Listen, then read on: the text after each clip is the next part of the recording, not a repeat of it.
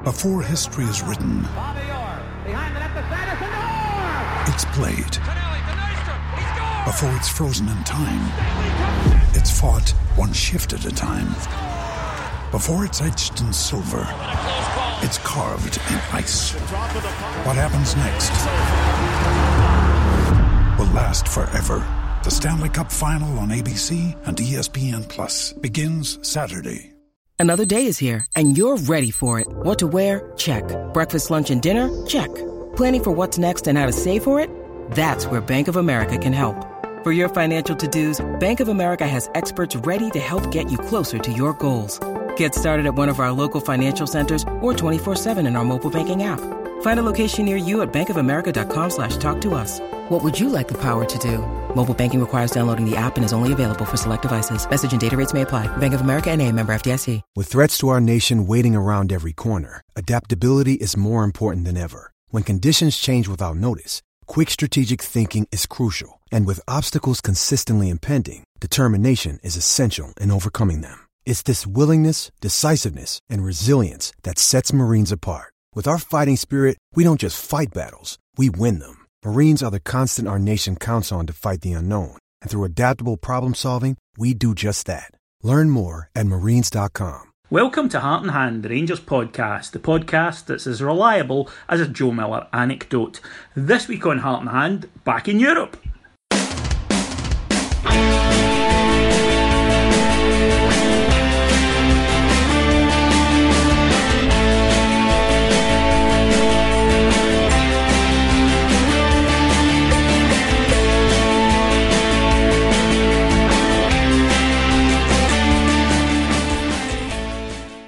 Welcome to Heart and Hand, the Rangers podcast. My name's David Edgar, and in a debut more exciting than any that can have been seen at Ibrox on Thursday night, it's Cameron James Bell season bow. Hang on, I've got a steward's inquiry. Why so? I thought you had said to me we weren't doing H&H any longer. This is now the Hearts, Glorious Hearts, Kyle Lafferty podcast. Did I say that to you, or did that something you dreamt? I get confused between the two. So let's talk about how down at Tynecastle he died. Great to see the Glorious Hearts back in action, etc. Is that you changing colours now? Are you maroon? I want you to imagine the only excuse, VT, when Jonathan Watson's obviously pretending to be Maurice Johnson and doing the Hearts, the Celtic to Hearts scarf manoeuvre when he's just winding around his neck. Right, that's you, no, listen, the boy from the black to back. Exactly, and you'll be obviously pleased to know we've been celebrating Kyle Lafferty playing his football back in Scotland with a series of orange walks across the course of this last weekend. Fitting tribute for a man who basically epitomises world football at the moment. This is the bit that I only have to say every so often, but the views of certain contributors and the words of certain contributors are not those of Heart and Hand, i.e. me. And it's good that those anecdotes for me don't involve bin liners, rape, etc. I can't wait till Big Bruno Alves puts him into the middle of the enclosure just to see the look on your face. I hope I catch him. You remember last season when that guy ran out with the ball? That'll be you trying to shove Kyle Lafferty up your jumper. But in all seriousness, welcome back to Scotland, Kyle. I'm sure you'll be absolutely shite, hence the reason why we didn't want to sign you. It'll be fantastic the last 6 weeks of the season, same as usual. It'll be between us, the Hearts and Celtic for the league. And, do you know what I mean? That's when it becomes a real problem. Yeah, as Hearts come from 6th to second in the last 3 weeks due to Kyle getting 15. But instead of old Rangers players, let's talk about new ones. We saw several debuts and returns as well for players of long-term injury in the match against Progre Niederkorn. Not a team that had much experience of before Thursday night. Rangers dominated the match. It was typical early season fare, sluggish, getting new players back into the groove. Shape looked different, looked a kind of 4-2-3-1, although it was fluid. And never really in any danger, but lacking sharpness in the last third, and 1-0 by a goal by, of course, the old warhorse Kenny Miller.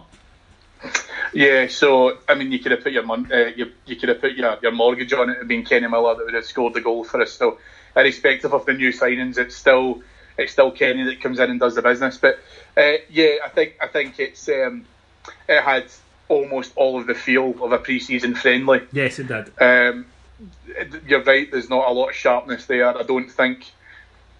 How do I put this in a nice way? I think those of us, being reasonable, didn't expect a World Cup winning performance. However, I have seen and read about the fact that people are just so pissed off that we didn't smash them 6-0. Yeah. So I'd love to smash everyone 6-0, but I expect that to happen in June? No, I don't. No, I totally agree with you. My coupon was for 2-0, and I thought it would be a game that sort of transpired the way it did. That the thing is, people forget, and it's odd because you think we would have learned this over the last few years in lower divisions, that one thing in world football most sides are good at, no matter which level they play at, the easiest thing to coach a team to do is to stick a bank of 5, a bank of 4, and then one guy running about as a chaser. It's the easiest thing to coach a team to do, and obviously a better team will always overcome that, but unless you're a really skillful side, then you can struggle because there's no room, there's no space. You're relying on people showing either really crisp passing or great bits of individual skill. So I thought it would be along those lines, and we should have won by more goals than we did. We missed a few gilt-edged chances in there.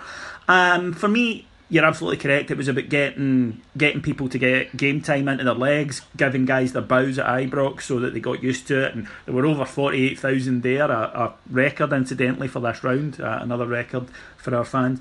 And you have to kind of try and take the positives from a match like that rather than going, we didn't win 6-0 there from Luxembourg, their pitch. It doesn't work like that. But the plus points, first of all, as I would say, we handed out several debuts. Cardoso, Darcy, Ryan Jack started. Off the bench came Morelos and Candeias. And there were returns, long-term returns for Jordan Rossiter and Nico Kranjčar. And I want to talk about the last two names there first, Cammy. It's a cliche, but it's true. That sometimes it's like signing a new player. It's like signing two, because I don't know about you, but certainly in the back of my mind when I was thinking this season, neither of them really came into it. And I know that's not the case for everyone, especially with Rossiter, but I had sort of went, no, if we get him, we get him, and that will be a bonus. I'm not counting on him. So to see him come on and have some nice moments, some really good passing, you can see what's going on there, and to get an hour out of Nico where fitness remains, I can say he's never going to be an athlete at this stage of his career, or in a box-to-box player. But some of his passing was absolutely wonderful. And yes, he had time. He was up against a team that gave him time. I do understand that. But where he can be useful, I think, are in matches like that at Ibrox, when we're playing against a team that pack out the defence. There's not a lot of space, and you need someone who can, the old cliche, thread the ball through the eye of a needle. So I was quite impressed by the two. The one performance and the other cameo that we got from those two guys. So far be it from me to be a bit of a revisionist. I have been vocal on this pod before about my disappointment in Kranjčar's injury before, because I do believe it was systemic of the fact that we bought him when he wasn't fit, and you would like to believe should have been fit when he was in the transfer window, so that he was attractive for a club to come in and get him. And I think the thing is, though, that is always going to be, as you've hit the nail on the head, it's not been an epidemic of his career to date, but in actual fact, as his body gets older, he is not Kenny Miller levels of fit. No. It'd be great if he was, because if he could absolutely run the show. The problem that gives you is that again, playing in Scotland and against the domestic teams in the league that he's going to face pretty soon, he won't get that time. He will be targeted, and if we know that he can be hurt and we can take him out of the game, that will happen. Yeah. And I think that the big thing for that is, and what we need to focus on him being able to try and do, is get him as fit as we can make him, because it will speed up any injury recovery time, and by and large it will get the most out of him. I think the thing, and you've kind of hit the kind of nail on the head with the Rossiter thing, I think that it's been good to be able to try and see him come into it. He has quite a lot of expectation behind him. And maybe we should temper that Don't you glad. think maybe we should that's what I was going to say. give the boy room? I feel a lot. I feel a lot of the. I feel a lot of the post-match discussion has centred around the fact that people haven't said, "Oh, he's a world beater," or "Oh, he's been really poor." Actually, we have to a certain extent, and we need to make sure that happens over the course of the season. But we have tempered it to make sure that we're not putting too much responsibility on him. We're kind of edging him into it and then taking it from there and giving him that kind of gradual process. Because again, he's and let's face it, he has spent a lot of time out with an injury for any player or at any stage of their career. And so in actual fact, it's about bleeding him back into that and getting him back into it on a regular basis, and how we can almost empower him to get the most out of him, rather than having this expectation if he doesn't live up to it, get straight on his back. Yeah, I think a guy like that is prone, and Nico might be the same, but when you've been out long term, what you're prone to are the sort of knocks, those 2 week, 1 week injuries, just your body getting used to playing football as regularly as it has, because it's been 2 years really since Jordan Rossiter has been featuring week in, week out. So his body will need to adjust that, and that's when you pick up aches and strains. And I think Nico's just that type of guy that it's going to happen with him. So careful management of game time until such times where you go, I don't need to hold this guy back. And one of the things or one of the factors that made me quite happy the other night, we might not have to maybe rush Jordan Rossiter back so quickly, was the display of one of the debutants, Ryan Jack. Now, I think Jack is flowing a little bit under the radar because, he's not as exciting a name as certain others. But I felt, and I saw signs of it the other night, that he could be an absolutely key player for us. He's never going to be a glamorous player. He doesn't play that way. But he's the type of guy you would love to play. I mean, you've played at a decent level.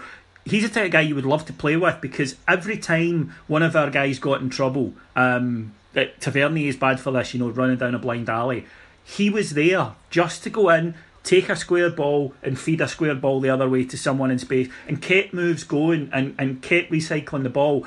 And also, because we had the two sitting holding as opposed to, there wasn't that huge space in front of the defence. And I think that it just made everything a lot calmer.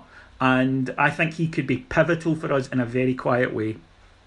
So it's funny because kind of watching some of his display from Thursday, and I think you're right. I think he has flown under the radar a bit. I think that you've hit the nail on the head, where actually he's quite a lot like an old head on young shoulders. Yeah, because he can read situations quite well, but I think he's one of the players. It's almost kind of similar. If I was to use a comparable that I can think of off the top of my head, almost like a Roy Keane or a Paul Ince type player, where it's not about a lot of penetration. It's not about doing the sexy moves running forward or picking out 80-yard passes. Actually, what it's about is if I'm struggling, as you say, that if you're running into a blind alley, or alternatively you're doing a lot of work or you're being closely touched, if you need to get the ball to someone just to retain it, to give yourself 5 seconds to get yourself into a better position, or even just to give yourself a quick 5-second breather, he will come and support you, but he will know to do it. So you won't have to shout at him, you won't have to prompt him, you won't have to bring him into it. Actually, he will then start to positionally get into quite a sensible area to come and be that person. And I think that from that as well, another really big asset to his game is being able to read the play when it's coming towards him. Yep. So good midfielders, a good break-up play comes from being able to try and understand exactly what's happening across the whole dynamic of the pitch. Mm-hmm. And I thought I saw a lot of that from him, where he was very aware of his surroundings and what was going on in his local environment, but also outside that kind of peripheral. And he looked a lot around, being able to try and pick a lot of that up. That actually comes a lot. You see that a lot through experience. Barry Ferguson showed a lot of that towards the kind of latter part of his career at Rangers, where he actually showed the ability to start managing people around him. And actually Jack did that really well, where he was doing a lot of the legwork, don't get me wrong, I mean he's energetic and he'll move, but actually saw a lot of that play before it even became a problem. And see, to be honest with you, if you think about some of the goals that we've conceded in the last couple of seasons, actually we've really needed someone like that to stop the ball, to stop the play before it even became a threat. And I would absolutely look to be able to try and see a lot more out of that. I agree with you. I think potentially Jack could be our best signing of the summer. Yeah, he's the type of guy I think that you'll notice when he's not there.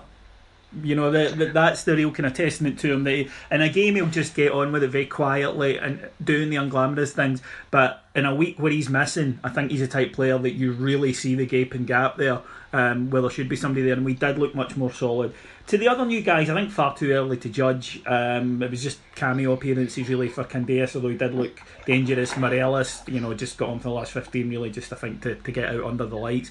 Cardoso had nothing to do, strolled it, looks very assured. But the one I want to talk about is Dalcio, who came in, I saw, for some criticism online that I thought was a little unfair. I thought he did okay the first half and then tired. And there was some really kind of fairly heavy criticism of him I noticed online, which I think is a bit much for someone making their debut at a new club. And we need to remember that this guy, he is a youngster as well. I don't think 70 minutes of his first match is really much time to judge a player by. It's not, but then at the same point as well, and I hate saying this, but see, at the end of the day, see if he was Scottish, he wouldn't have come in under that criticism. And to a certain extent, some of our foreign players, when they're coming into it, are probably going to have to accept the fact that if it doesn't start for them immediately, hopefully their teammates and their management team will help encourage them that it will come good eventually, etc. as well. I agree with you. It's difficult to say that because it's kind of the expectation versus the reality. Expectation is he came in and he looked, as if he was coming in, he's fit, athletic. He was coming into where he actually knew what he was doing. He did look like a very promising signing. And just because he didn't have it in his first game at home in June, it's as if almost, that's him certainly, getting a lot of that, for me anyway, unwanted criticism. So I agree with you. I think they'll take a few games for him to bleed in. You don't judge these players, Davey, in a game in June against the team for Luxembourg. You judge these players over the course of a season where you're away at Kilmarnock in January and where you're playing, as you've said already, a couple of games a week. So you've got one on a Wednesday, one on a Saturday or Sunday. I would judge these players against Celtic. I wouldn't judge them right now. So in actual fact, when you're talking about how you get them into that, let them come in, let them acclimatise. No one's going to do it straight away.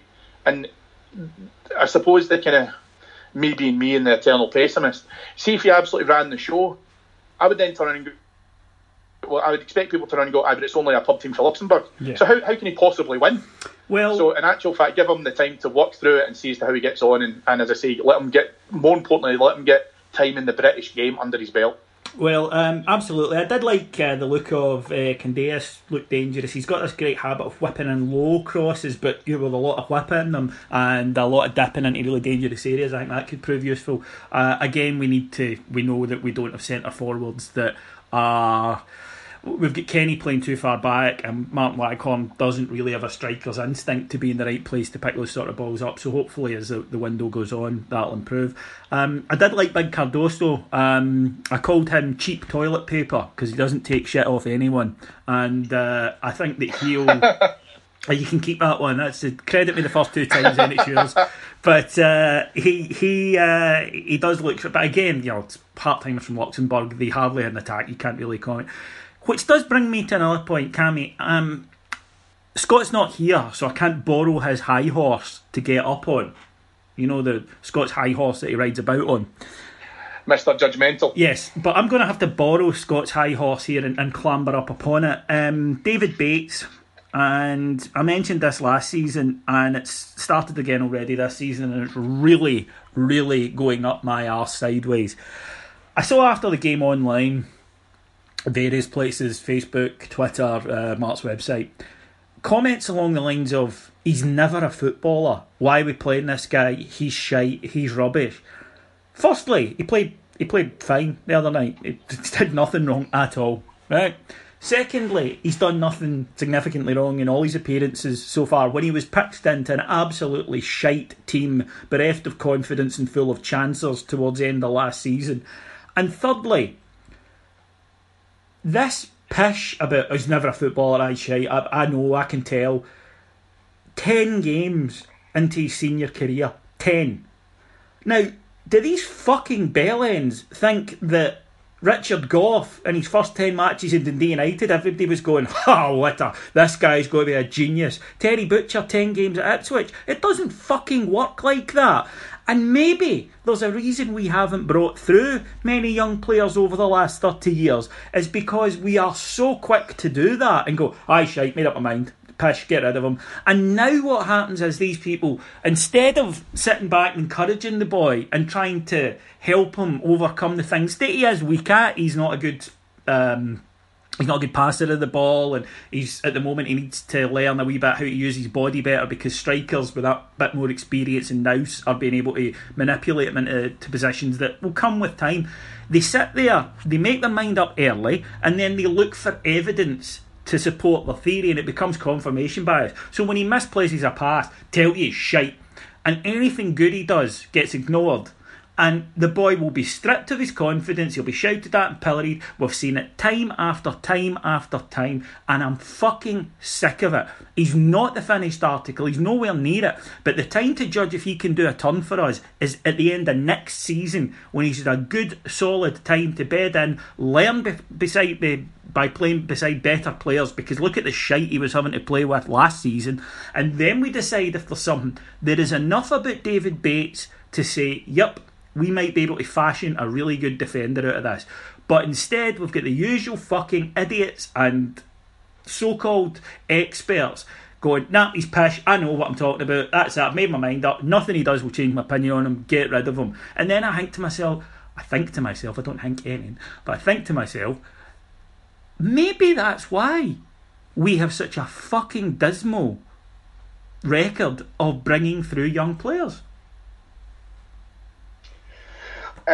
It's interesting though, because in the comparison you just used there with Richard Gough couldn't pass the ball 5 yards. I mean, He struggled even when he was fucking captain in Rangers to 9 in a row league titles. Yep. But in actual fact, people don't remember that aspect of his game. People remember him being a leader. People remember him bleeding everywhere for the club and all that. And it's the blood and guts and thunder and all the rest of it and stuff. How you expect a kid, and he's a kid, to be able to try and emulate that stuff just purely because he shares the same position as the guy is totally ridiculous. Plus, let's not overlook the evolution of fullbacks that we've had since Gough was in his heyday anyway.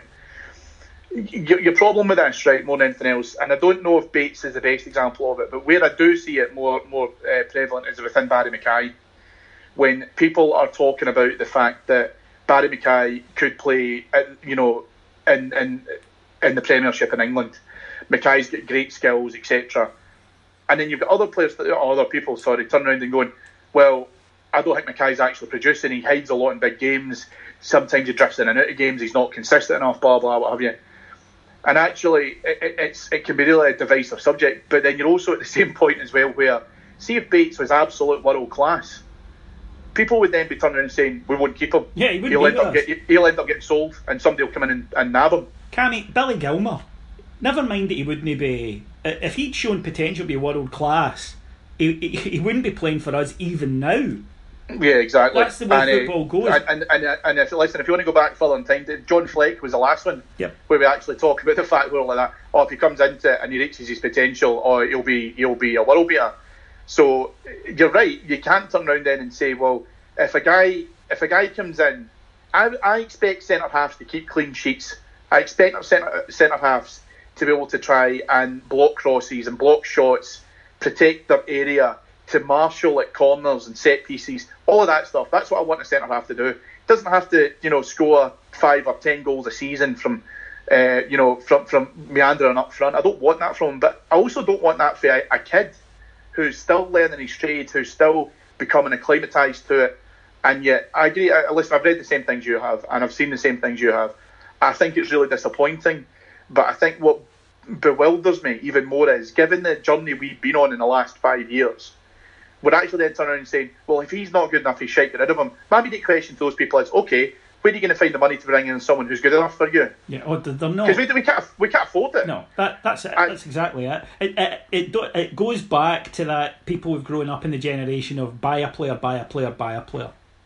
Yeah, and then what you're then saying is, well, I tell you what we'll do then is, let's get rid of David Bates. and let's do another Philip Senderos experiment, because that worked really well. Yeah. And this is where, I mean, I suppose this is why I was saying beforehand about it's good that we're tempering some of our attitude towards guys like Rossiter and stuff, and actually being able to try and make sure that's consistent. Because we all want to be able to try and see Scottish players do well. I think that's a bit of a kind of national pride type idea. We do want to be able to try and see it happen.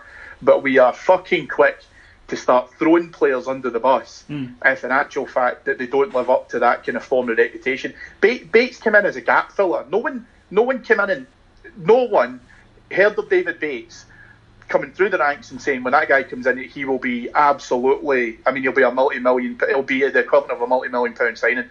Bates came in because he was playing in a position where the other players in the squad were a shower of shit and fucking cowards.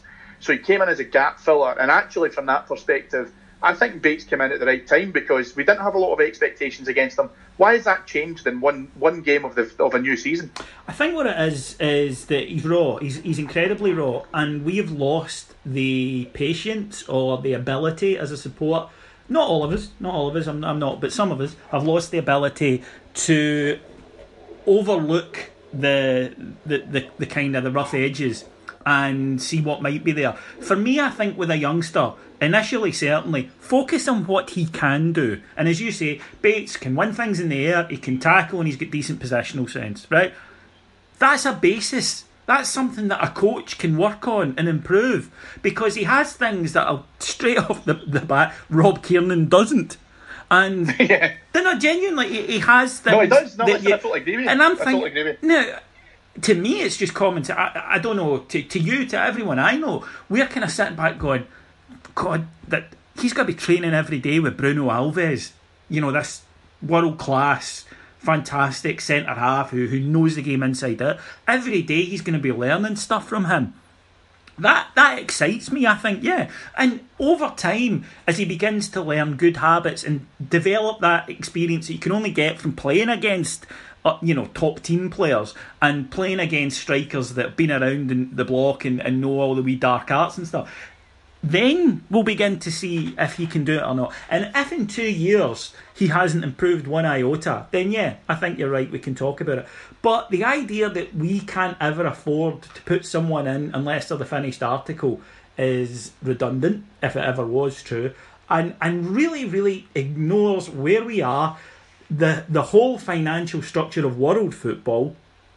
We have to be able to develop young players. And if young players are going to be given less than a dozen matches to prove whether they're good players or not and then be discarded, then we might as well shut down our youth system, because there's no point having it, because we're not going to get anything from it other than some bench warmers.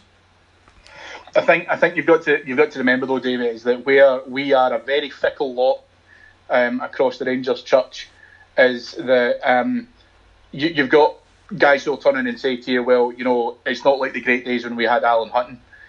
Alan Hutton, in his 5 year at Rangers, was shite for 3.5 years of it. He really was. And the thing is, so that, don't get wrong, he totally turned up before he left, and then he went away. I mean, he went away to play for Spurs and actually moulded a decent, probably what I would imagine is probably quite a lucrative career out of it.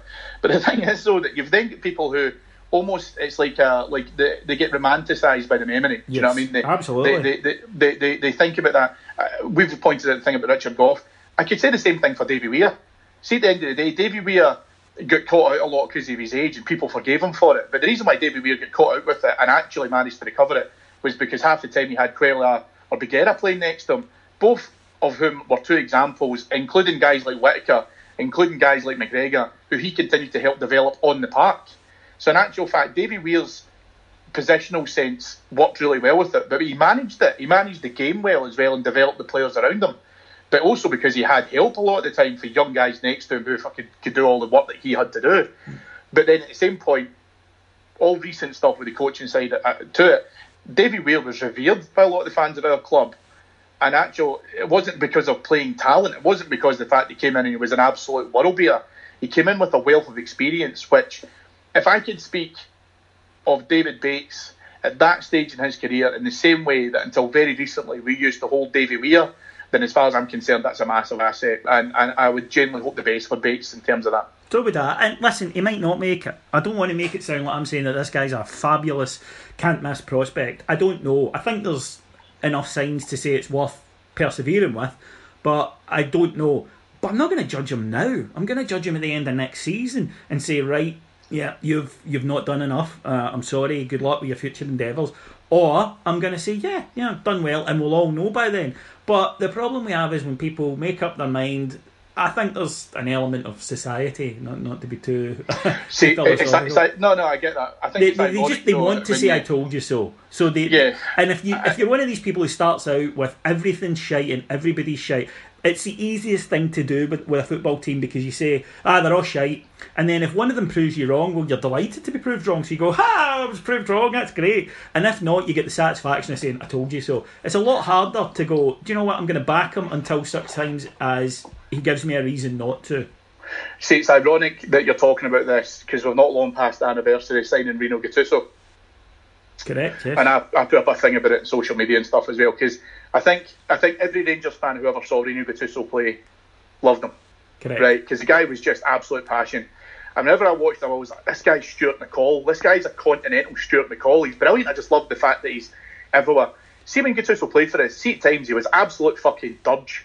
I mean, he really was. There was times, but the thing is, though, that wasn't anything to do with his lack of talent, because now, with the benefit of hindsight, he could turn around and go one of two ways. He was shite at Rangers and developed, or actually, he was a bit unnurtured at Rangers. He learned a lot from that experience. Then he went on to have what some would call a moderately successful career with a Champions League win and a World Cup win. That's a reasonable guy. You'll have two guys in the pub now. I can bet you turn around, and one of them will turn around and say, "I said Gattuso was fantastic from the start. I've always said it." And someone else will turn and say, "Well, I thought Gattuso was shite to start with. He's proven me wrong. Well done." And it's great having that benefit of hindsight. But why not support the player while he's here? Because you're not expecting the finished article when they're that age. You're expecting it raw. You're expecting it to be underdeveloped. You're expecting it to have to be coached. And as I say, if he was playing at that level, if Bates was playing at that level now, then he'd be attracting all kinds of suitors. So see, at the end of the day, we're actually in a more beneficial position to be able to develop him. And I'd like to believe that we're growing and we're not necessarily back to that selling club ethos yet.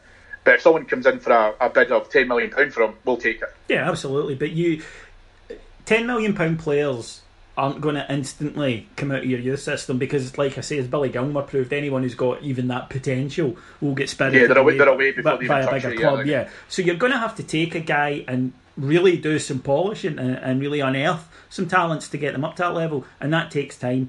Now, speaking of coaching, there's been a couple of interesting things happening around Ibrox Way. The first is, I think, possibly the best decision Pedro Caixinha has made in his time at Ibrox, but he has banned the wearing of green boots. Yes. Well, listen, I agree with you. I still don't like the fact that the grass is green at Ibrox. Nope. But then, obviously, there must be a way. There must be technology now where we can fix that. Well, I always thought Rangers have missed a real marketing ploy here by not bringing out actual blue-tinted spectacles, which you could wear at the game, kind of like a 3D experience, where in actual fact you just saw the grass as blue, and then you could just carry on with the rest of the game. It'd just be phenomenal. Imagine that in your seat. That'd be great. That's genius. I'm genuinely sitting here stunned at how happy I would be if that happened. Listen, do you know what? If he's banned out, great. Do you know what? See, at the end of the day, if it generates a few stupid headlines and all the rest of it, then grand. Oh, which it has, from the straight into the. It speaks a bigger point though, and it ties into the next part of it. He has put up a lot of slogans and inspirational quotes and whatnot up on the wall, which is a fairly standard part of modern management. It's something that happens in business, but happens obviously with football clubs as well. Mark Warburton had done it. Everybody does it. But one of the things he's done is he changed the tunnel at Ibrox. When you come out, it says "Welcome to Ibrox." He's changed that to read "We are the people." We are the people, which is great. You know, it's a fan slogan and stuff. And straight away, you had the bangers, the permit offended, let's just call it as it is, the bigots, the people who are bigots and are always looking for things to justify their bigotry. by saying, oh, that's a bigoted slogan, it means this and that, but it doesn't actually mean what you say it does. It does. Who would know better, us who use it or you who wants to be offended by something? And it's up there with Penny Arcade is sectarian, the Hokey Cokey is sectarian, Pepperami not being sold at Ibrox, green straws, sashes cut into the pitch, all that ludicrous nonsense that gets picked out. Just shite, just tabloid fodder. But it comes back to, like, we've banned green boots, and it's a funny thing, but it does annoy me. I don't own anything green, right? Why? Oh, well, because you're a bigot. Because I don't own anything green. Disliking the colour green is somehow sectarian or bigoted. It means you hate Celtic. Yeah, I do hate Celtic, yes. Well, that makes you a bigot? No, it makes me a football supporter who hates another club. Similarly, I have friends who support Manchester United who hate Liverpool. I have Arsenal family members who hate Tottenham Hotspur. It doesn't mean that they are bigoted. It does. It means that you hate Catholics. No, it doesn't. It means that I hate Celtic. You're the one who's drawing that conclusion. How is it okay for these people to hate Rangers, but it's not all right for us to hate Celtic? Why is it all right for Aberdeen fans to get upset that they've got a blue strip? Why is it all right for Celtic, as they did recently when their sponsor put out "Win This Boot," which was red, white and blue, and their fans quite rightly went, why the f*** would we want to win a red, white and blue boot? It's just banter, and only bigots make football tribalism into something bigoted. Bigotry is hating someone because of their creed, colour, religion, whatever, sexuality, right? Bigotry is not going, I'm a Rangers fan, I don't like Celtic, therefore I don't wear green. That's just stupid football tribalism, and it's part of what makes it a game and makes it a rivalry. Like I say, I've got Arsenal supporting relatives who would never dream of wearing a white and navy top because they think that's a Spurs top. Similarly, you won't see many Spurs fans kicking about in red and white top. It's just the way football goes. And to try and make something of that, to try and make it into something bigger, you're doing it to hide your own bigotry. And you tend to find that the people who see sectarianism and see bigotry everywhere, it's because they carry it about with them. It's because it's the first thing they see when they get up in the morning and look in the mirror, and the last thing they see when they're brushing their teeth at night. And they assume that everyone else feels the same way. We don't. I don't like Celtic. It's because they're my football club's rivals. That's all. So it is, but I think probably the slight step that you're missing here is, I mean, don't get me wrong, the hatred that comes from that tribal mentality is part of the reason as to why you, me, Van der Acker, Ian Hall, everyone else involved in it loves the fact that we can champion our own successes, because it can almost act like a bit of a get it right up you to our opponents, but equally because of the fact that we support our club, and if your club stands against my club, then I hate you as a result of it. You have obviously certain factors of that. So, for example, you will hate Celtic more than you hate Aberdeen, you'll hate Aberdeen more than you'll hate Hearts, etc., and it goes down the rolling scale. But you've got a little bit of a kind of difference here, and the kind of step that I'm talking about that you're missing is actually you do that. So you, as being a sane, well-educated, quite an all right kind of guy, all right, which is probably the highest compliment I'll ever give you. Yeah, I've got my lap out here, Cammy. Yeah. I've got my microphone in one hand and my lad in the other. Yeah.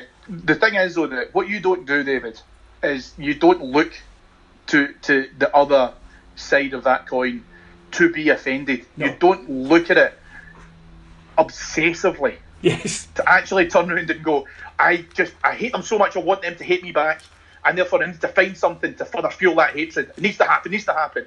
If that's who you are as a person, imagine the level of your insecurity because of the fact that you need ammunition on a near daily basis and to allow that to happen. I hate Celtic because I hate them. I'll always hate them. I don't care what Celtic do in the future. I will always, always, always hate them but I will never, ever, ever hate Celtic more than I love Rangers. No. And the thing that you've got with that, and that's where that balance is because you're actually turning around to some of these people, and you know, and I know, and I think most of our regular listeners will know of people that they work with, people that they associate with, family members, reading it online, that they will know of followers of a certain club who love to hate Rangers more than they love themselves.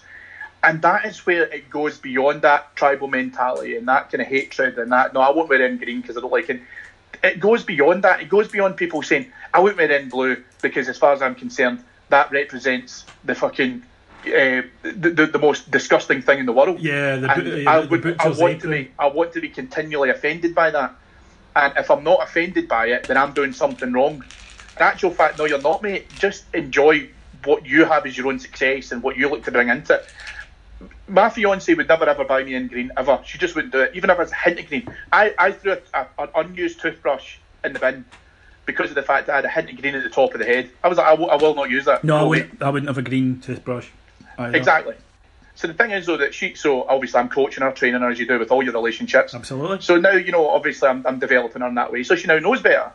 But the problem with that then becomes is I'm not going to then do it and then fucking write to Colgate because of the fact I'm like, you should never have green toothbrushes because of the fact that it represents an army of evil. Do you know what I mean? It goes fucking, just into the stratosphere of how moronic some of these people can take it. I think that you touched there, the fundamental difference. See, when I saw that New Balance Celtic brought out a red, white and blue, or gave to Celtic red, white and blue boot to try and punt for them and said, you can win this.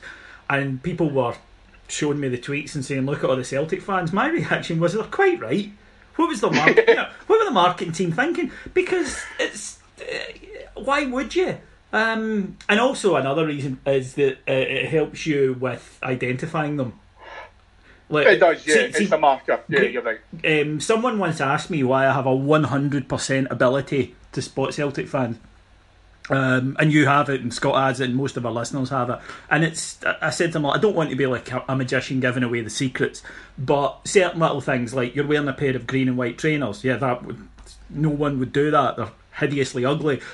Green and white trainers only exist for the fans of sports clubs who wear green and white, because no sane individual would ever wear. There's a reason that clothes are made in black, white, red, white. Oh, sorry, black, white, red, like blue, grey. Somebody who thinks that anti-bac wipes are like their relative's toilet paper. Yeah, I know what you mean. Yeah, you wouldn't do it. So no, well done, Pedro. Although players should fucking know better in the first place, quite frankly. Yeah, they should, and I think that as I kind of put a tweet about it, says I'm perfectly happy for them to do that, but I would start. There's some more staunch things that we should be bringing into play. So, for example, Michael O'Halloran should just be removed. No fishing Fridays, etc. Shouldn't even be entertained. All of that kind of thing. I would just make sure that we're absolutely across. Brogues, another thing as well. That has to be.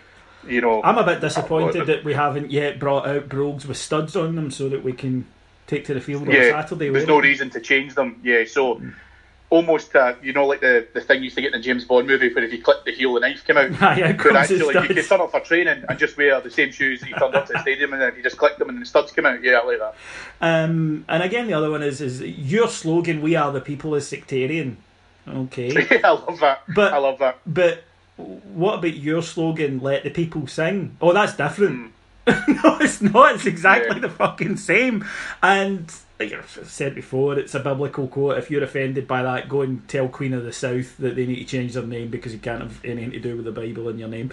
Moving on then, couple of things. Players out the door, players in the door. The ongoing Graham Dorrans saga, I suppose, at this stage. Looks as though it might be reaching a conclusion this week. Certainly, the players very keen to come. It looks as though finally a bid has been reached, but we'll see how that happens. You're out there in the wilds of the East. Any news on the Jamie Walker thing? I think he's probably similar to the Dorrans. I mean, he wants to come. I think Hearts want to get the right kind of deal. There's a certain element to it where I think that from the Hearts fans that I've spoken to, and obviously I interact daily with at work and what have you, I think that they're quite comfortable for Rangers to take him. It's not another Scott Allen Hibs fucking fiasco. But in actual fact, if they think, well, listen, you know what, if it develops him, and fair play to him. Actually, for some Hearts fans that I speak to, they're actually quite sensible with it. But I think that Walker's, as I say, keen to come. So I think that if you were to get to the stage of his personal terms and stuff, that would be pretty much a tick box exercise. Good. There's a feel of this, however, that with, and all joking aside, the kind of laugh at his signing and what have you, that Anne Budge is actually trying to get to a stage where she's trying to build up a club that isn't a selling club. We're not here to be a stepping stone. Actually, they want to make it independently. They want to become a big club within their own right, and they want to be able to capitalise on that. And listen, do you know what? Fair play to her, right? She's doing her job, and that's what has to happen. When a player wants to leave, usually one thing happens after that result. I mean, that's exactly what goes on with. So I think, as I say, it's just a case of seeing as to how the deal can be positioned, and I think Hearts will eventually agree to it. And I think from what I'm hearing and from what people have kind of said, the feeling is that Walker's really keen to make it happen. I'm hoping that actually, with what we've said about Ryan Jack and the positive message he's getting at the back of that, Walker would see a future for himself at Rangers. He's not coming in there to warm benches. There's a role there. There is an opportunity there, no doubt about it. The Dorrans thing is becoming a fucking saga. I think you could buy a house easier than you could buy Graham Dorrans at the moment. Yes, exactly. But I don't know how many bids have been accepted that have then moved or whatever else is going on. So hopefully that piece of business could get tied up pretty quickly as well. Yeah, certainly his wife's been on Twitter desperately trying to campaign for move home. Yeah, I've seen a couple of them. So the fair play, if the missus wants to go, Norwich, you've got to let him go, right? Because he'll not be able to perform if he's going home. We all know that, if he's going home to an angry missus. Players out the door. Andy Halliday already away to Azerbaijan. Now, I'll be honest, I didn't see that one coming. Azerbaijan, phenomenal scouting network, I've got to say. He's joining the Baku Bears, so that, I mean, that's good. Yeah, I think he'll just be in that social club all the time. Yeah. What I really enjoy about this, and ironic given the Dorrans situation, is see when Dorrans played for Livingston, we weren't interested in him. Yet Azerbaijan have been interested in Andy Halliday. Yes. So clearly the scouting network is better than Azerbaijan, and our one struggles to go along the M8. Yeah, wouldn't surprise me that. And the other talk is moves for Barry Mackay and James Tavernier, with Nottingham Forest mooted as a likely destination for them. Your thoughts on that? Personally, I don't think Mackay will go to Nottingham Forest unless they throw a lot of money at him. Tavernier probably will. I would be not too uncomfortable to let the both of them leave. I know that there's been a figure of maybe $750,000 of a million touted for Mackay, which I would like to get to seven figures. But you know what? If that's the case and he wants to go, he wants to go. We spoke about it in the pod like this time last year. He signed that renewed deal for a reason. For the time period that it was going to be across was because he wanted to leave. Yeah. And this was going to be the window that he was going to go at. I've seen people say things like, I'd keep him and just get another year out of him, and I'm like, right, firstly, it was that kind of attitude that got us into this bother in the first place, right? This, money doesn't matter. You can't allow £1 million to walk out the door and get nothing for it. And the counter argument is, well, I'd rather get another year out of him. It never works. It never works. He wants to leave. If he didn't want to leave, he would be staying. There's a new deal on the table. He can sign it. He doesn't. He signed that deal, as you said, with one eye on moving, and now the time has come and he wants to move. So unless he signs a new deal, he has to be sold. And that goes for everyone. Never again can we go, no, we'd rather have another year out of him. Because the Brian Laudrup example looms large. When a player's head has gone, it has gone. Let them go. Get in as much money as you can for them. Move on. Bring in somebody else, a Jamie Walker, with the money and move on. That's how football works. We can't allow 750 grand or £1 million or whatever to just walk out the door after 12 months of disinterested performances from a guy who really doesn't want to be there. So no, I think that, and can sign for someone on January the 1st and then be well aware that he shouldn't get injured in the next 6 months before he goes to his new club. It's a nice idea, it's a romantic idea, it doesn't work. You sell the player, you get the money, you reinvest. And Tavernier I like, I've said that before. He does have weaknesses. I wouldn't be sad to see him go. I wouldn't have been sad if he'd stayed, but again, that means that we will have to go back into the market because we don't have a ready-made right back available. So we will have to go back into the market. Stephen Naismith, we spoke about Kyle Lafferty at the start.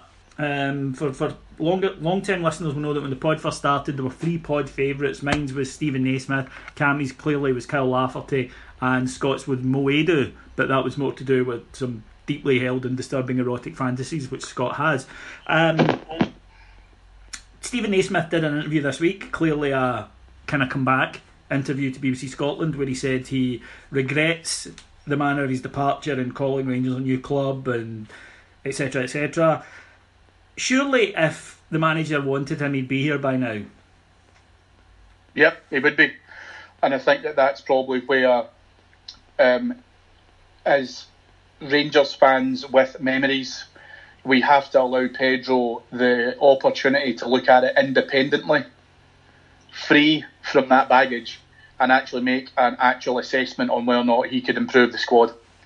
If he can improve the squad and Pedro chooses to make an offer and come back for him, because clearly he's done a bit of a come and get me, I honestly do not know what the reaction to that would be. If he scores goals, then the fans, he'll win back fans. Theoretically, so I'm in a bit of a kind of mixed bag with it. I can understand as to why people despise him. I can understand as to why people think that this is a really snaky move, because it's a bit of a shady manoeuvre to turn around and say, well, all of a sudden I'm all now filled with apologies when I'm struggling to find a club, and all of a sudden you're back in Europe. But then at the same point as well, I would then be happy to turn around and say to these guys, well, we've signed players who have played for Celtic. Yep. So there's several factors to it. But I think that if he was to be signed, Pedro would do that irrespective of what's going on before, and he would probably do that based on playing ability. Would I prefer the Stephen Naismith that played for us previously? Yeah, of course I would, because he was younger and fitter. But if at the end of the day, if we're going to support Pedro, we have to support him in that decision process as well, because he won't have had any other external influences other than assessing him as a player. I personally speaking, I don't want him back. If he comes back and he scores a goal that wins us the league, do you know what? Fantastic. I'd like to be proven wrong, because a trophy will be at the end of it. But no, I can't see it. And just to remove any potential bias from long-term listeners, I would have said exactly the same thing about Kyle Lafferty as well. I don't normally like players coming back for a second spell, as you know.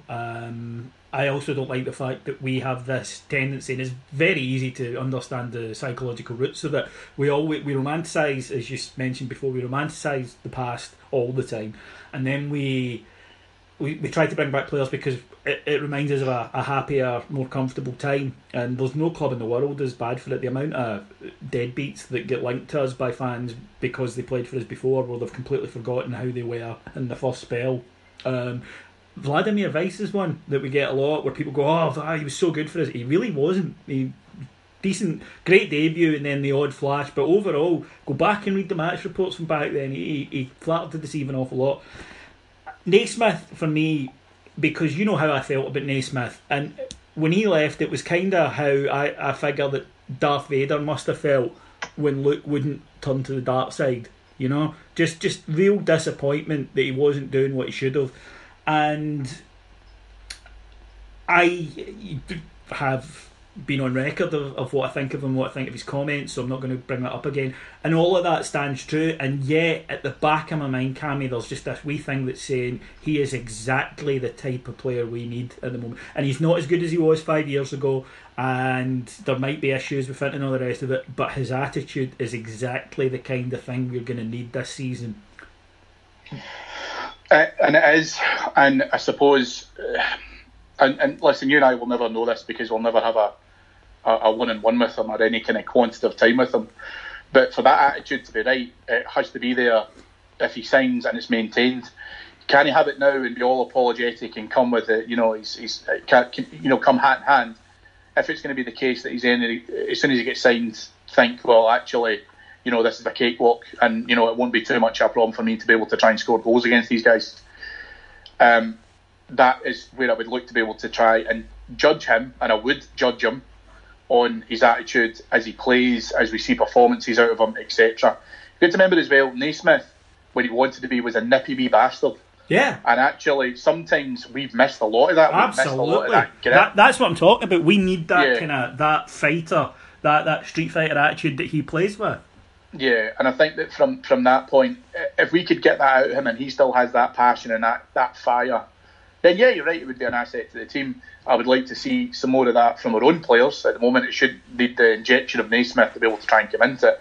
But then at the same point, if he's going to help us win games, then it does dial down to, is he an asset to the team? And if he's an asset to the team, then sign him and then get him there and then see what goes on. I think that to a certain element of it, given his comments this week and how he wants to be able to try and probably revise a little bit of what he said previously, you know what? I can accept that, right? You're not going to turn around and say to me that footballers, write their own statements. They just decide to rock up to press conferences and, have not had media training, have not had X, Y, and Z. So, of course, he gets advised in terms of what he's talking about and all the rest of it. And do you know what? If he comes round and he says, well, listen, I was misadvised, this is what's happened, he will never be the first footballer, whoever says that. The problem I've got with this is that if he was to then do that, I would assess him on how he plays, not what he says, but how he plays and how he comes across and how he actually, I suppose, whilst we want that enthusiasm and we want that injection of fire, I would also expect some maturity from him now, because at times he was immature. So has that improved his game? Has that improved him as an all-rounder? Where can we see that out of him? And I think that you can always tell that at the pitch. You can. I couldn't care less what he says off of it. But then at the same point, I think he would win Rangers fans round if he scored goals. UEFA have opened up a disciplinary case against us for the throwing of paper planes or scrunched up bits of the display. It was a pre-match display on Thursday night, and then a very, very limited amount of people in the Broomloan threw them onto the pitch. But this happens after it. Now, it's ridiculous that UEFA are doing it because of throwing stuff onto the pitch. It is ludicrous. However, you know the rules, and we did know the rules going in. It happens every time there's a display. What kind of fucktard mentality goes, I have a piece of paper, I will make a paper aeroplane and throw it onto the pitch, and people will what did he expect? People will turn around and go, did you just throw a paper? Did you just make, hey everybody, you made a paper plane? You're fucking hilarious, big man. Seriously, what is it with these people? This is why I should be allowed a fucking taser and be able to just walk about and go up to people Judge Dredd style and just, and what did you do that for? He's a dick, right? And so on. I'm like, oh, he's a dick. He got tased. That should be a law. I'd vote for a party that let me do that. Yeah. It'd be interesting, and I would stay out of Ayrshire forever. I think the thing that you've got to remember at that point, though, is that if you were a Man United fan who did that, UEFA wouldn't touch you. That's a fair point. And I think the thing is, though, that I don't think for a single minute anyone who threw a bit of paper on the park at Ibrox on Thursday actually thought for a single minute, oh Jesus, this could impose a UEFA sanction. No one cares. No one cares about it at all. If you want to look at how much we genuinely care about UEFA sanctions in this country, look at that mob across the city. They do not give two fucks. But then at the same point, you're right, it's moronic. But listen, do you know what, David? You're never going to calm these kind of things. People will do these things. You would do with tasers. Yeah, you would do with tasers, but actually you're thinking too low scale. What you need to be able to try and do is when you're Director of Security at Ibrox and your future role kind of coming up, what you need to do is electrified seating. So if you see some wee dick kicking the back of somebody's seat because he's 5-year-old and it's his first game, and you're like that, I'm not having that wee prick. Row D, 1, 2, 3, 4, 5. Row D, 17, Courtland Rear, buzz. And then that's when, obviously, they then get an electric shock through the seat. That's what you need to think about. Think bigger scale, my friend. Cammy, that is genius. I mean, that is... You're flying today, mate. You're flying. That one is... The only issue I could see that if I did have that power, Scott wouldn't get to sit down. He would be just dancing, one of the in the Old West. Yeah, but the Old West used to shoot at their feet to make them dance. It would be like that. Yeah, it'd be like the Simpsons, the family therapy episodes where they're all just buzzing at each other and all that kind of thing. Yeah, but obviously you would disconnect yours from the mains. Of course. Now, Cameron. I think that's it. So, but you can't contain that type of behaviour to the paper throwers. You know what I mean? It's people who fucking get up every 2 minutes for a piss. Yep. Go away and get 8 Cokes, then funnily enough have to go for more. Get rid of these people. Just buzz them out of the stadium. Cammy, today has been almost an hour of, let's face it, just build up for the real story this week. The real story this week, as everyone listening knows, and has just been killing time till we got to it, is Joe Miller's 1990 travels in Northern Ireland. Now, Joe Miller, Moby Dick. We don't normally do a Sport Integrity Award when Scott's not here, and nor do we normally only have one candidate. But this week, and in fact, I'm actually going to create a special Hall of Fame wing for Joe Miller's quote. For those of you who don't know, who've been living on the moon, like Joe Miller, yes, first man on it. Joe Miller did an article As you may know, Linfield have drawn our unfortunate neighbours from the east, or potentially have if they come through their qualifier. And Celtic have refused to take tickets on the ground that it's a powder keg, the usual kind of stuff. And Joe Miller, like we did for Dublin, Davy. Yeah, we went. No, we went. Well, you know, Celtic, they're faithful through and through, except unless they, are going to Northern Ireland.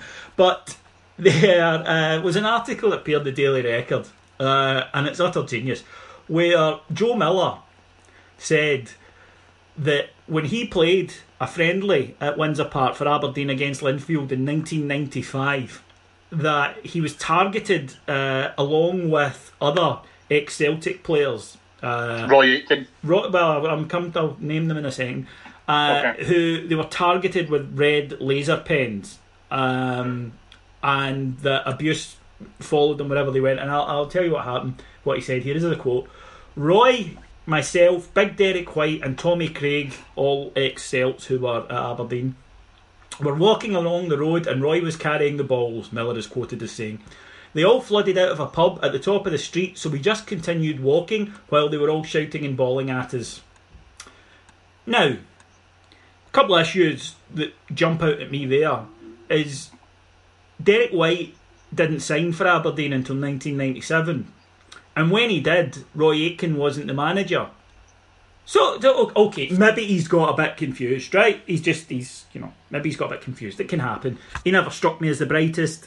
Maybe that's all it is. But then you get Linfield's statement, which was one of the best statements a football club ever did. A particularly regrettable piece appeared in the Scottish Daily Record when the former Celtic footballer Joe Miller recalled a friendly match he had apparently taken part in against Linfield at Windsor Park when he was on the books of Aberdeen. The interview with Mr Miller, as told to the Daily Record reporter Gordon Parks, included such colourful details as the winger apparently being repeatedly targeted with laser rangefinders, and that he and his colleagues Derek White, Tommy Craig and Roy Aitken were carrying match balls down a street after the game when they passed the public house and were confronted by angry locals. That sounds terrifying, doesn't it? Well, you fear for your life. Absolutely. The latter detail may cause some bemusement to Linfield supporters, given that even in these those pre-redevelopment days, Windsor Park was wholly enclosed from any surrounding streets, and there remains a distinct lack of local hostelries in the area adjacent to the ground. We have played numerous friendly games at Windsor Park over the years, against such clubs from Manchester United to Flamengo of Brazil, but have yet to ask opposing players to walk around South Belfast whilst carrying various match accoutrements. Oh, that's fucking genius. Right. What troubles us most of all, however, is that Linfield FC has no record of having played Aberdeen at Windsor Park or elsewhere in the entire decade Mr Miller refers to, whether in a friendly fixture, training game or otherwise. In fact, it appears that Linfield have never played against Aberdeen at all throughout our entire history. Now it goes on to talk about how, in great detail, how the red dots is bollocks as well. Now, it is quite funny, but there is a sinister undercurrent to this, where we know why he came up with this shite, and I highly doubt that Joe Miller just phoned up the Daily Record and came away with all this shite. What you've got here is a very deliberate attempt to create a situation where none needs to exist. And again, it comes back to the press in this country, who on the one hand tell us how much they deplore sectarianism and violence and hatred and all the rest of it, and on the other hand they do things like this to stir it up, and the hypocrisy is absolutely overwhelming. And Joe Miller, who, let's be honest, has the IQ of a pencil, has been clearly promised a few quid to just put his name to this shite, and he's done so, and unfortunately it's not the 80s, everything goes online, everybody can read it and say that's bullshit, and that's what's happened here. He's apologised, claiming that his memory's a bit foggy. It's not your memory, you're not misremembering something, Joe. It didn't happen. Yeah, it's fictional, Joe. Yes, I remember I slept with a girl in 1996 that I picked up in a nightclub in Irvine. it wasn't Jennifer Aniston. So if I say I picked up a girl, I can't remember her name, in a nightclub in Irvine, that's fine. I might say her name was Kelly, but I'd be misremembering it. If I said it was Jennifer Aniston, I'd be lying. And that's the difference here. Cammy, your thoughts on the whole debacle? Wait a minute, when you say debacle, do you mean your lovemaking or the Joe Miller piece? I'll have you know that my lovemaking was incredibly efficient for a man that drank as much as I had. I was going to say, whatever you want to believe, Joe. Listen, do you know what I really enjoyed about this was was the fact that you're like that. So we've got Linfield playing Celtic in a European tie in Belfast on the 12th of July, potentially. No, they moved it. Well, I know, but at the kind of time that was in the run-up to it, do you know what I mean? And you're kind of thinking to yourself, yeah, that'll be a really boring game that probably needs sensationalised somehow. So let's make up some shit and let's fucking just try and draw a bit of attention, because who's going to watch that snooze fest?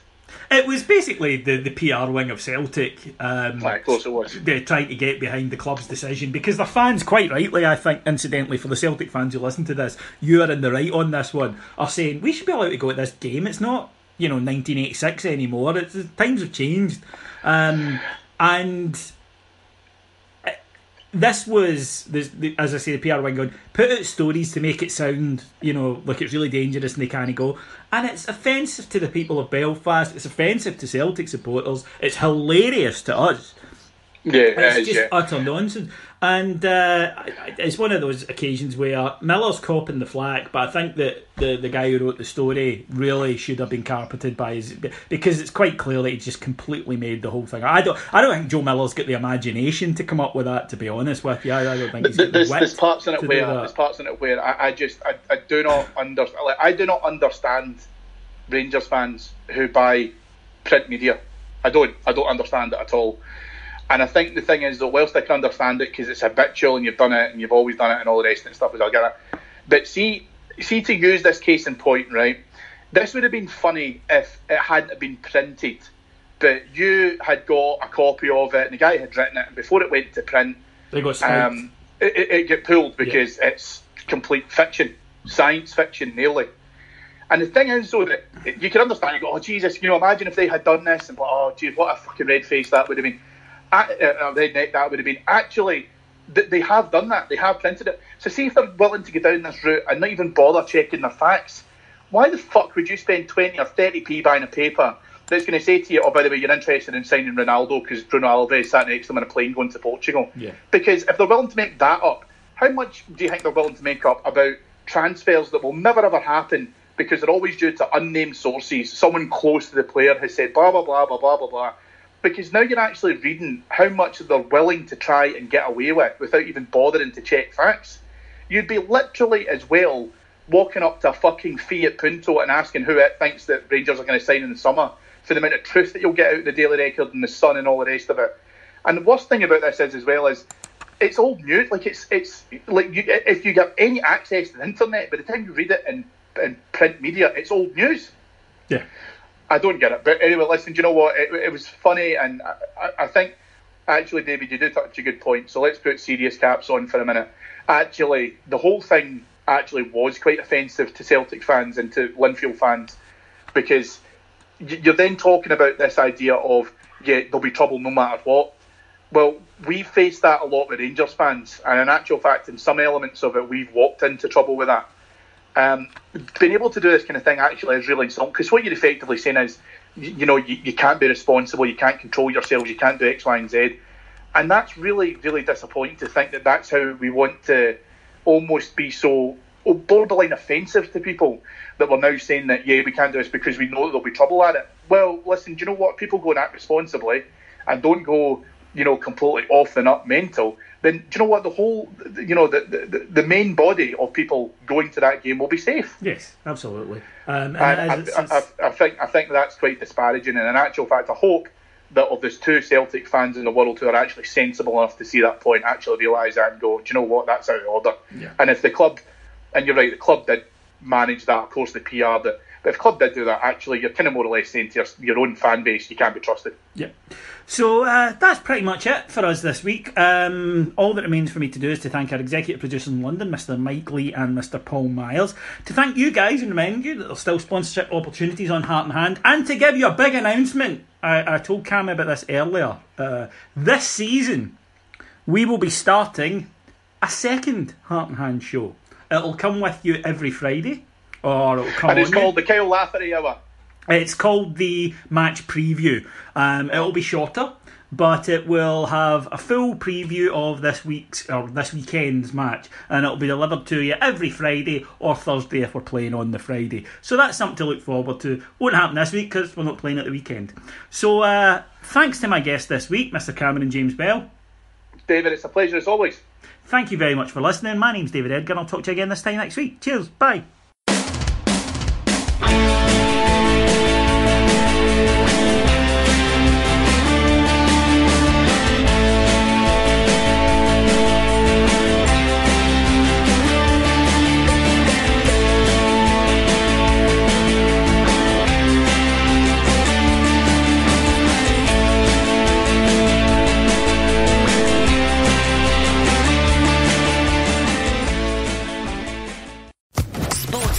Podcast Network.